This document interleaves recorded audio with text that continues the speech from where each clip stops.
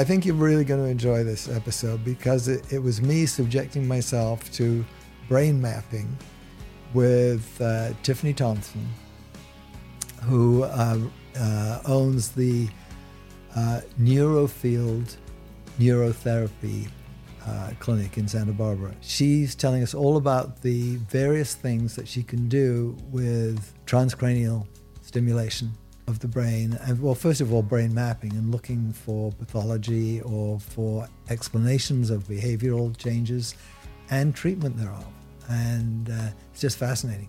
Really, really good, really fun. Yeah, it really was. I mean, it is to me, of course, everyone should be doing this and taking care of their brain. So yeah. She was great. Enjoy the show. But what do I know? I'm just a vagina doctor. Tiffany Thompson, welcome to the Vagina Doctor podcast. Good to have you here today. Thanks for having me. Great. You're based in Santa Barbara. You're a neuroscientist, licensed therapist, educator, and technologist. You're the founder and owner of the Santa Barbara clinic Neurofield Neuropathy. Neurotherapy. You know, I've said that a few times to myself, and I know that it's wrong. You're not causing disease or damage. It's neurotherapy, where you offer quantitative electroencephalography, functional brain counseling to clinicians as well. I was introduced to you a few months ago, where you were giving a presentation at the library, and I came a little late, and I was kicking and screaming because I didn't really want to do that particular night. But within 5 minutes, he was just hungry. In 5 minutes, I was fascinated by everything that you were saying and your associate, Dr. Dogras. Yeah, my husband. Oh, his husband. Yeah. Okay. And so I knew that I wanted to have you on the podcast because what you were talking about was fascinating. And then decided, we decided, you and I, that I would actually become a patient and see what the process was. But before we get to that, I want you to tell us what all the different things that you provide and the types of patients you see and what you can do, because it was really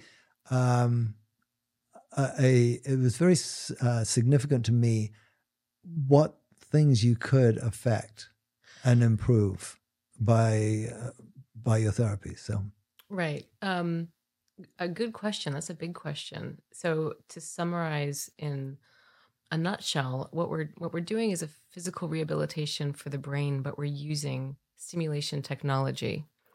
Foremost, light, electromagnetic field therapy, different forms of transcranial stimulation. And so the way that I like to describe it to folks is, we're addressing the hardware of the brain. And the software then would be the more psychological goings on, the emotional goings on, the behavioral goings on. And so, of course, those findings, those types of symptoms all have a base, a profile. And so electroencephalography, EEG, is looking at the action potentials, the electrochemical firings of the brain, but foremost the electrical side of things. And that raw content provides a narrative for the individual. And it's beautiful. It's highly intimate. And so from that data and another type of data called event-related potentials, which is watching how the brain responds to a task. And from cognitive testing, we build a profile, essentially. We lay down, this is what your brain looks like. This is the blueprint of your brain. And from that, we determine what we might do to alter and change the symptoms that are bothersome. So I think that's the answer to the first question you asked. Yeah. Yeah. Okay. You asked another one about the types of people that yes, the types. So yes, what conditions do you see frequently? What do you see most? And then what other ones are less frequent? I'd say what walks in the door the most. It's a good question. I mean, a lot of run-of-the-mill psychopathology, anxiety, depression, PTSD, trauma, learning disabilities like ADHD, which is the forerunner for learning disabilities, but then the less popular types like dyslexia, dyscalculia, alexithymia. One that takes a little bit longer to work on would be autism spectrum disorder. There's varying functional grades of, ASD and neurodivergence. And then there's like head injury. I mean, that is, this year I really wanted to focus on learning disabilities and head injury foremost, because it's really cool to see the changes, and there's no way you're going to therapize somebody out of a head injury. And there's really, not much use to medicating somebody out of a head injury either, right? And so that's a smattering. If some others are OCD, age-related cognitive decline, normal age-related cognitive decline, and pathological age-related cognitive decline. So that's just sort of a smattering of what we do. Yeah, I first heard of you I think it was a couple years ago, and someone I knew was taking their daughter to you for, I think it was, OCD, anxiety, or something like that. And she was telling me about the brain mapping. And what is that brain mapping? Yeah, so there's the raw EEG, which is just one imaging modality, right? Most people know an MRI is looking at the actual structure of the brain. An EEG is looking at, like I said, the action potentials of firing of the brain, the squiggles, the way it verbs. And then from that, the mapping, quote unquote, is thought foremost, I suppose, is the quantification of the data. And so that's going beyond just looking at the raw data, which is, like I said, beautiful and informative, but it's looking at how that then quantifies, meaning how does it map?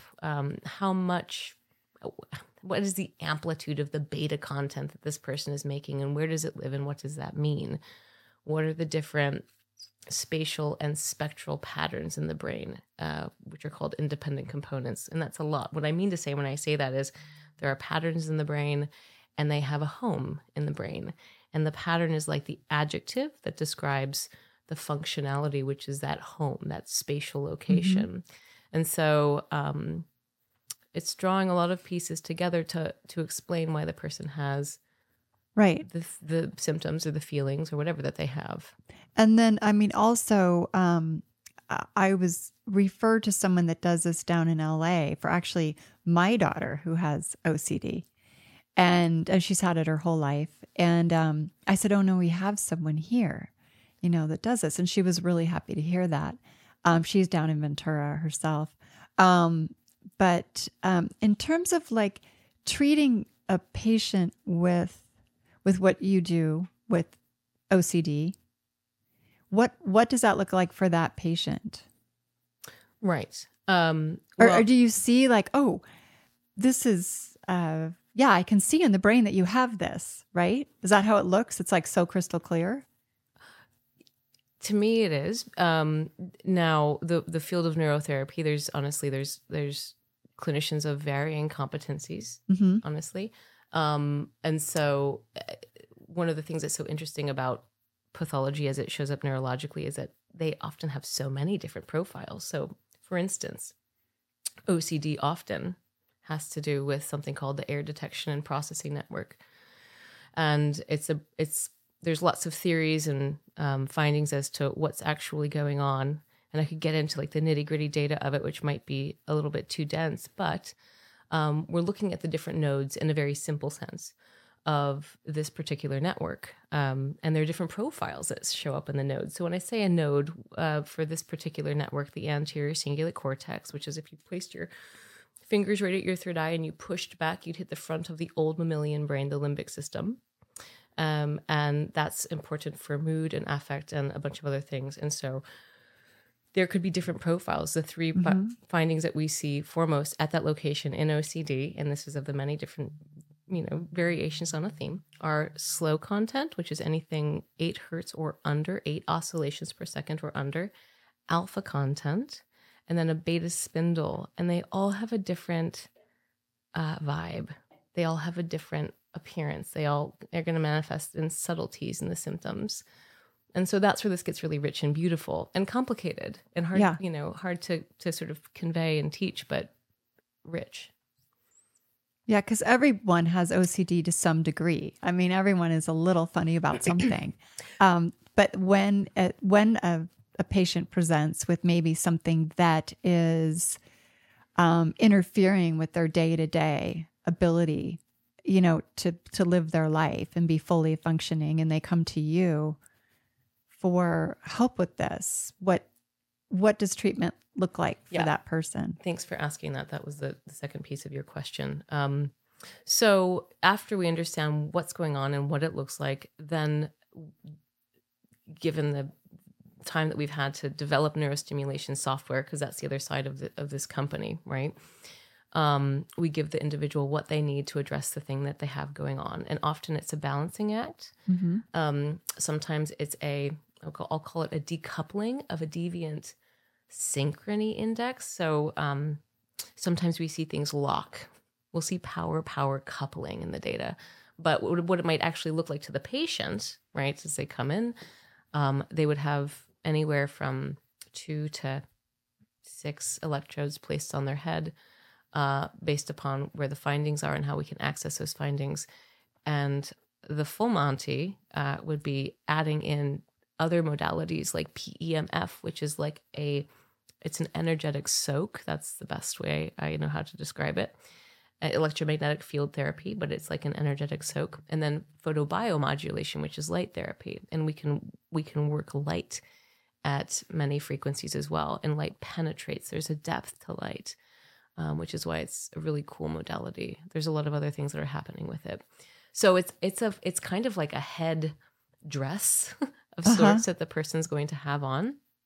And then they sit for anywhere from 30 to 40 minutes. Around 40 minutes, you're pretty saturated. I don't think your brain can take any more stimulation. But the mechanism of action, in a simple sense, is a monkey see, monkey do, is a mimicry. So instead of, like a neurofeedback, which would be rewarding your brain for doing the right thing by giving a feedback, like a visual feedback, this is showing your brain what to do. It's giving your brain what we want it to do. And what we're doing is we're breaking down old paths of least resistance and we're building in new ones. So that would be a session. That's what a session is like. And then how many sessions would they need? It's a good question too. It depends on the what. So neuroses, anxiety, things that are cortical in origin, many, not all, but I can think of exceptions, but they respond quickly. That's so great. Anxiety moves, it's our low-hanging fruit. That could be, 15 to 20 sessions, which might sound like a lot, but the analogy here is it's like going to the gym. So there's a cumulative build that's at play. Now, a head injury, that could take years, honestly. It depends on the type. Yeah. TBI, you might never, of course, fully recover. Autism spectrum disorder, where there's white matter wiring differences in the brain, depending on the functionality, it might take much longer. But then other things, it might take 25 sessions. So when people ask me that question, the standard answer is about 25 to 30 sessions is probably what it takes on average to take care of most things. And what do those patients say, like at the end of treatment? I mean, especially for like autism patients, I would think that would be pretty remarkable for them, their experience and the shift. So what do the autistic patients say at the end of? Or parents of, is it, is it something that they are like, wow, I can't believe I didn't do this sooner, or, So, yes and no. So with these tough cases, so when someone comes in and it's going to be years of work, I'm pretty straight with them, right? I say, listen, this is a long game that we're playing here. It's going to require some commitment on your part, and there are options for you. Now we have a school, and so one of the things I do is I train clinicians. I oversee clinician cases. Oh, that's great. Yeah. Anyway, all said, if a parent is coming and it's a long-term case, I might say, you might want to consider learning how to apply this and investing in some hardware and software instead of coming to us for years on end, let's say with a severely disabled child.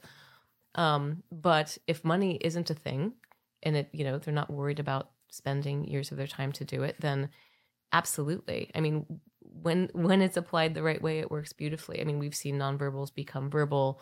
I mean, there's lots of very cool stories about, how people have gained functionality.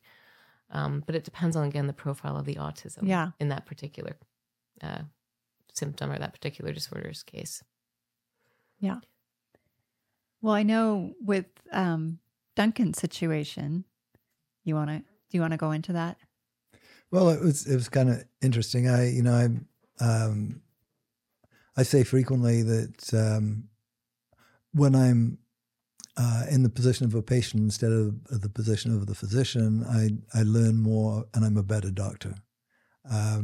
So I'm really interested in seeing what people are getting and the whole process of evaluation and treatment. So I was evaluated in your clinic. I was mainly concerned about some recent loss of memory, and was found with the testing that my cognitive function was actually pretty good. And then this, I noticed more of this of an issue after I'd had general anesthesia for a procedure. And I think really felt afterwards that, as I did come back something like normal afterwards, after the anesthetic had worn off, that I was better. But it was fascinating. First of all, the cognitive testing was brief, but it was pretty exhausting. It was tiring. It was concentration, right. and they particularly made the point. We're not trusting. This is not an IQ test. This is just your reaction and the cognitive ability. I had one treatment, and it was really not anything that I can really comment on it, other than the fact that it was painless, and but I felt something was happening for sure, and I want to do more, and because I think that it's that acute episode of forgetting names can be explained by anesthesia, but I'd kind of like to improve in that area anyway. So if my brain can be tweaked to be better in that regard, then so much the better. It's I feel very fortunate to have an opportunity to do that. And so I want to continue to do it. But it was, a lot of people are just, you mentioned, there was a word that you used, I think, in describing what you were doing, that's it's intimate. And I think that's accurate. And I felt a bit vulnerable in the testing, like somebody's actually going to look at my brain. I would be scared to death to do it. I would feel really, I think I'd be scared to do it. I think it's good you did it, especially because we're really kind of doing this whole thing with the podcast called Deconstructing Anti-Aging. Mm-hmm. And this is part of it, brain health. Yeah. And really, okay, let's not just look at your diet and your exercise and your strength. Let's look at your brain. What is it doing? What are things you can work on, exercises you can do? So this kind of, I think with his discovery of longevity right now and everything, it was great he took this step into this with you. I would be scared to death to do it, but I thought, oh my God, I'd fail that cognitive No. test. And even if you did, I mean, this is what's so cool about it. Even if you did, I'll just reference a client that I saw, just the past week. She did maybe 7 or 8 sessions, lots of very low and low average scores on the test. And within 8 sessions, she was up to average and above average. So it is intimate. And one of the very important pieces to insert regarding that is around the field in general, where, the practitioner themselves have to be vetted in what they're looking at, because I could freak people out if I didn't know what I was doing, by saying, oh my God, you got some frontal delta, you got a head injury, and it could just be blinks or eye movement or something, and or just saying, have you ever had a head injury? Well, I know. I think the first time that I had my head maps, the person said, have you had a head injury? And I was like, no, I haven't. So there's so much delicacy and subtlety, and it's all pattern recognition and association and that goes into this. But you want to be in good hands because it is intimate and it is vulnerable. And you have that background because you are licensed in marriage and family counseling, right? Yeah. Right. Yeah. So you come from that place where I think you are better able to address some of these things in a politically correct way, not to, I think, scare people. Right. Yeah. I'd like to think I have some couth. Yes. But I know after Duncan went and did these tests, I'm like, I was super interested. What'd you have to do? And he was like, well, I had to memorize, going through the memorization of things and then also hitting the button. And you had to hit the button at a certain time. As quickly as possible. Quickly as possible. Which he did. Yeah, it took it well. Yeah. So it was good. You, in the short questionnaire that we sent you, one of the questions was, is pushing boundaries part of your original makeup, or did a life experience make you this way? And your response was, I didn't know I pushed boundaries. But you do. And so I would say that's a part of your original makeup. Yeah, if you haven't realized if you didn't know, that's right. Right.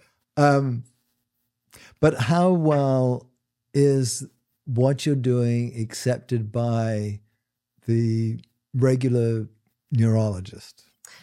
Such a good question. Yeah, and it depends on the neurologist. Mm-hmm. And so I've worked in neurology. I started reading EEGs in neurology. And back then I was primarily using neurofeedback, which is a modality that I don't use anymore. Some are very open to it. So what we're doing is we're doing brain stimulation. And there is a whole burgeoning field of brain stimulation. Mm-hmm. There's transcranial magnetic stimulation, which is something that a lot of psychiatrists are doing for treatment-resistant depression. There's, of course, the old school electroconvulsive shock therapy. And that's done in very bad cases of depression. It's a bit archaic, if you ask me. It's a forced seizure. Mm-hmm. And those two modalities, in that order, are like a sledgehammer and like a stick of dynamite. Mm-hmm. And I'm not trying to put them down, but they're tools with their place. Now, what we're working with is subtleties, and it's like a tool belt of an infinite number of tools that we can apply and use to shift and shave and carve and sand and mold what we see as the issue. And it takes a bit of time. Like I said to you, it's a cumulative build. But I think if a neurologist is open to the field of neurostimulation, mm-hmm. then they're open to what we're doing. This is going to sound a little bit bold, but at this clinic with the hardware and software that we're manufacturing and teaching people how to use, we're at the clinical forefront of applied neurostimulation, of clinically applied neurostimulation. I'll say it one more time. We're at the forefront of clinically applied neurostimulation because we're making this stuff and we're training people how to use it. We're the boots on the ground. So it's absolutely unorthodox. and avant-garde, and even a little bit strange, and highly effective. Highly effective. I would not be in mental health at all if it weren't for having some teeth, right, Yeah, to move the needle for people. Right. So is it accepted? By some, yeah, by some, right, and that's fine. Yeah, yeah. We don't need everybody to accept it. What we're trying to push for is to make this a standard of care, and so that's actually one of my own life missions, as I see it, is to make this clinically applied neurostimulation a standard of care, because it's so powerful. And if you can't medicate something, and if you can't operate on something that's neurological and bodily as well, I mean, that's sort of a side thing, but that's neurological, what are you going to do? Yeah. Just sit? Well, what do you think is, like, just in general, what do you think the problem is with traditional Western medicine neurologists, that they don't accept it? Is it something like that because they're not doing it, or is it? Well, I mean, a part of it is the fact that it hasn't been tried and trusted and, pushed through. Right now, we have several of our units pushed through the FDA, and we're getting the final one pushed through. And so it's new. Yeah. I think that's really the simple answer, is that it's new and it's an unknown. And so they might shrug their shoulders. The more open-minded ones might say, that sounds really cool, I want to know more about it. We have many of them take our classes or come to our boot camps. And then there's some that just say, higgledy-piggledy, I only do pharmaceuticals, and to each their own, Right. Yeah, the sad thing about medicine and medical careers generally, I think, is that we do what we're taught to do, and we were taught in medical school. And a career of 30 years or 30 to 40 years after medical school and residency or whatever anybody's doing is a long time to go if you're working only with what you learned in medical school. In other words, you can be half the time you're going to be more than 15 years out of date. And yes, continuing medical education is significant and important, but you can get a CME hour by going to tumor board once a week and have nothing to do with your own specialty, and be able to get your required amount for hospital privileges or state licensure. It's pretty strange, really, how that continuous education is not. I mean, you could never do that as an airline pilot, right? Yeah, and you're not going to fly a jet plane when all you've learned is how to drive a single engine prop plane. It's just there just isn't enough continuing education for in many fields, not just neurology by any means. Yeah. It's there. I mean, we face this all the time, and I loved your quote of the, and we may need to scratch this out of the final result here, which was an MD with an open mind is hard to find, or it's rare. It's a rare thing. It's a rare thing. Yeah. So, but it's a pleasure to meet one, and to come, like, when I meet a neurologist or an MD, well, I'd say a neurologist foremost, because they're the ones that are territorial over this, right? I'm using an imaging technique, and I don't have the top MD. I have a PhD and other things, but so there's that element as well. I think there's the element of identity and, dare I say, of ego and all that stuff, which is interesting. I mean, identity politics are interesting, but that's another podcast. That's not today's. But even though when you said they go through your boot camp, what does that look like? The boot camp for physicians? Well, we like I said, so there's a school called the School of Neurotherapy. There's a clinic called Neurofield Neurotherapy, and then there's a hardware software company called Neurofield Inc., and that's the manufacturer of all of the hardware software. The school, there's so many different trainings, but in terms of how to use the hardware, software, how to understand it, how to read the data, how to apply it. We have a boot camp and we have an advanced training. Okay. And so the boot camp is 5 days, and we assume that people know nothing coming in, that they're just beginners, and we take you from A to Z. And by the end, you're dangerous in a good way, hopefully. And then the advanced is for, these clinicians that have been with us for years, and they just continue to follow our lead. So those physicians that are not usually neurologists, though, or are they? There are neurologists. Just this last training, what did we have? We had 2 ER doctors. Is that right? We had 2 ER doctors in our last boot camp training. And so foremost, it's licensed mental health care professionals, psychologists, psychiatrists, marriage and family therapists, LPCCs. And then second to that would be chiropractors and MDs. Some RNs, and those are the demographics that come through to get trained in this. But yeah, there's certainly neurologists. I mean, there's plenty of neurologists in the field of neurotherapy,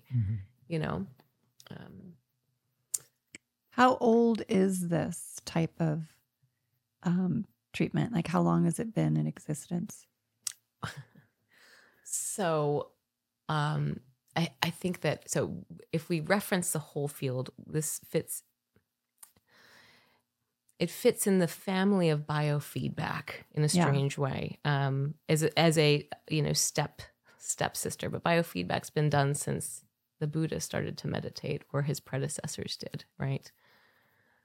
How can I get the feedback on the thing that I'm doing? But if I wanted to answer the question for stimulation, oh gosh, I would say neurostimulation really started to kick up in the early 2000s. I don't have the exact date for you or the thing.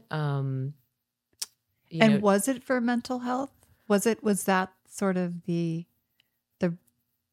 purpose? Well, if you go all the way back to like electric eels applied to the brain back in the time of like Galvani, this type of treatment has been around for a long time in a lot of different ways. Electroconvulsive shock therapy has evolved from some real archaic and barbaric ways of addressing really severe mental pathology, back in the day. You can find drawings of these things before the time of the photograph, right?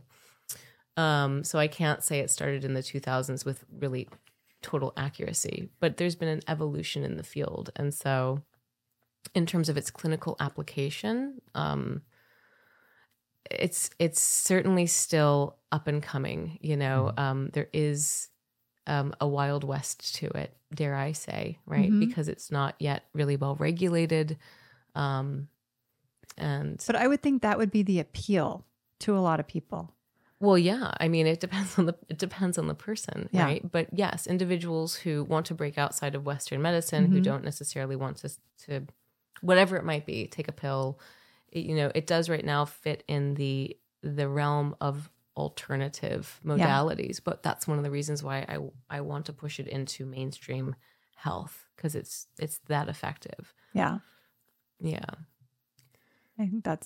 I think I know for this woman that we work with down in Ventura, to her, and she works primarily, she's a psychologist, psychiatrist. Is it Barbara Bloom? Or? No, Colleen Copeland. Okay. She works with kids. Cool. Yeah. And she only works with kids, so 18 and under. Although she will continue care, just in more. But she like 100% believes in this therapy for all kinds of that. Yeah, and that's a bit of an Achilles heel for it as well, I have to say, is the fact that it doesn't just treat anxiety. Like if I had a clinic that was an anxiety clinic, period, and catered to that, that's a niche market. And so to say, hey, we can treat everything, it almost feels a little bit fishy, and we can't treat everything. But there's a lot of things. If it's neurological in origin, there's a good chance that it's within our wheelhouse. Yeah. ketamine's become popular again. Again. You mean from the 1990s when it was sort of a party drug? Yeah, exactly. What do you know about that? What are the? I mean, there are places that there's ketamine clinics popping up all over town, all over the place. Yeah. So what's that about? It's a great question. I can talk about its pairing with neurostimulation. Ketamine is it's an entheogen. It fits in the psychedelic realm. It's a dissociative. If you've done it before, it sort of dissolves you, and some people need to be dissolved. Some people love it, and some people don't. I can't be a spokesperson for it, though. I can say that we've looked into it, and that's another Wild West right now, right? The world of entheogenic medicine, fascinating. I'm a proponent of psychedelic medicine. For sure, and I see the risks that we run in sort of opening up the gates. Like, I just think it's inevitable that there's going to be some stuff, some problems that come up with it. All that said, there has been literature that has documented how the pairing of neurostimulation with something like a ketamine or another psychedelic or entheogenic is a beautiful combination, because what we're doing is we're pushing the brain into a state of neuroplasticity in what we do, and that makes it more available, more malleable, more amenable to change, similar to what's happening with the ketamine. There's I can't talk to all the physical properties exactly of what's happening, but you pair the two and you can really direct the brain. You open the brain up with ketamine into a available process, and you can either stim the brain before or after, and there are some pretty profound results. And I say this because my partner, my husband, Dr. Nick Dogris, he is doing this in a clinic in Florida, this very large rehab facility called FHE Health, where he's the neuroscience director. And they're doing it with lots of people. First responders are a huge demographic there, like EMTs, firefighters, policemen, people that have been in active traumatic situations.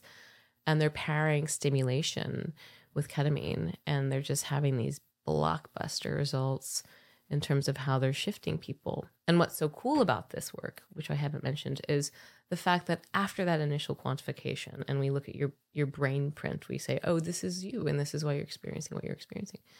After 10 sessions, or 15, depending on whether you go to me or Nick, we'll see how you've changed, and we can quantify that change. We can say, oh, good, so this thing is now down by 25 or 50% or whatever it might be. Like, you're moving in the right direction. And I think it's really relieving to see that the red spot, is now a yellow spot, so the amplitude of the thing is and that's diminished. Using ketamine during the treatment, or no? That's great. That wasn't specific to ketamine. Okay. That was sort of a general. But yes, ketamine as well. But do you actually bring ketamine into sometimes someone's treatment? Not in our clinic. Haven't. We've noodled on it. But now I'm watching the same explosion that you are. And I'm like, I'm trying to get someone on the podcast in town that's opening, or that's opened, actually, just opened. Yeah. So what are the clinics, what's the purpose of the clinics at this point? I mean, other than people wanting to just take a trip. Ketamine? Yeah. I mean, are these clinics, are they designed for treating insomnia or weight management, or what is that? I wish I had a better, because I don't. My experience with it, or my knowledge of it, I would say almost no experience, was just that it used to be used as part of an anesthetic for children. Mm-hmm. Right. Yeah. And so the MD that just came through and took our training, that was his ketamine experience as well. I wish I had a smart answer for you, but I'm not in the realm of ketamine, honestly. So I don't have one. I've certainly referred some of my patients to ketamine. I had a very severe OCD patient who I thought ketamine would work for, and it didn't. But that's another story for another time. Yeah. Well, more to come on ketamine, because it's definitely in the news. And I think two places opened up in town just recently, just this year. Yeah, it's happening. I mean, more than two. They're popping up everywhere. If you're a psychiatrist, you could make $600 in one ketamine session under the table. Well, not under the table, but not uninsured. So it is Cash. a very lucrative business. Yeah. Yeah. That's great. I like all these things. I'm fascinated by all of them. So when I hear, I think that was another thing I mentioned to you. I mean, just a few months ago, and you were like, no. And now you're like, all right, maybe we better get someone on that's doing ketamine, because we've heard about it from some patients. Yeah. Well, and I think that the more interesting thing to me, honestly, ketamine is one animal in the zoo. And there's a zoo, right? There's a whole bunch of stuff out there. Now, ketamine got the green light, and so it's the first one that gets to be in the sunshine. But there is a whole world of underground journey work that's happening, and it's pretty cool. And it's coming. I mean, we know about the studies about MDMA and mushrooms, psilocybin, and those are just 3 now of who knows. I mean, maybe 50, maybe 100 different modalities that are out there being used. Very beneficial when used properly. Yeah. In ceremony, respectfully, not as a party, right? So again, it's a bit of a rabbit hole to go down, but very interesting. I'd be happy to talk about that, but I can't be representative for it. Right. Yeah. Is there anything else that you want to get out to the public about what you're doing, utilizing this podcast? Is there anything that we haven't talked about?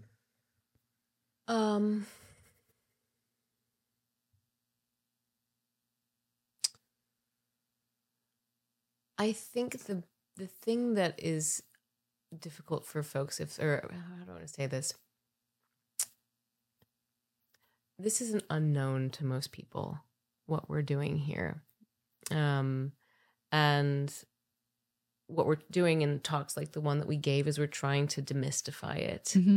And it's avant-garde and it's unorthodox, but it's not scary. And some people say, well, what if something goes wrong, or what are the side effects, and it's so beautiful and subtle.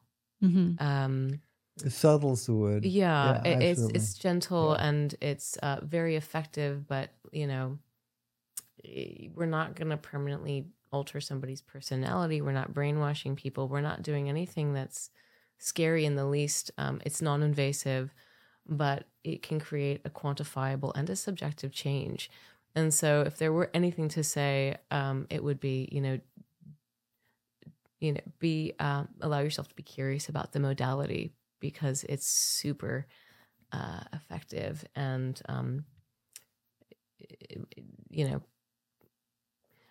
we've never had a complaint. I want to knock on wood every time I say that, but it's not something that garners anybody's ire. It's really very beneficial. Yeah. Yeah. And the time you tape, I was part of your after testing breakdown with Duncan, and it's a very the way you explain things and go over things. It's very layered and a lot of great information. And so the way you handle those consults, I think it's really. I felt that, just stepping in, and I got there a little bit late, but it was easy to understand. It wasn't frightening. It just, It's such a positive thing. Yeah, it was really positive. At the very least, it's revelatory. You could say, I want to check this out. And then you go and you're like, man, that was cool, but I don't really want to do anything, or I don't need to, or I don't feel like it, or, but now you have that permanently in record for forever. You have. Yeah. And some too, the information was really interesting, because the things that showed up in the brain of Duncan described exactly who he is. That's frightening. No, the part where he does well under pressure. There's a particular profile. This is what I'd said then. There's a particular profile that we see in individuals who have to be in or rather not have to be, who do well in situations where they have to keep their cool, like an ER doctor, like a paramedic. I've seen it time and time again with people that have really intense jobs, that they have this very relaxed, open, chill, flowy profile where there's actually something of a disengagement. I mean, not in a bad way. Well, it could be, but you get the point. Yeah. And then it's that action that stimulates them and allows them to become, sort of focused and concentrated. And because you don't know how a person is like that or not like that. And when you can see it in the brain, it's like they're just like that, Yeah. So again, it's highly intimate. Mm-hmm. Yeah. Yeah. It's great. Yeah. To be continued. Yeah. Thank you. Thank you. Thanks for coming. Well, thanks for listening. We're getting really good feedback. We'd really appreciate a review on Apple Podcast, Spotify, or wherever you're listening. Thank you. You can always DM the Vagina Doctor Instagram with any questions or topics you'd like to learn more about, or email us. The Vagina Doctor Podcast. It all starts here.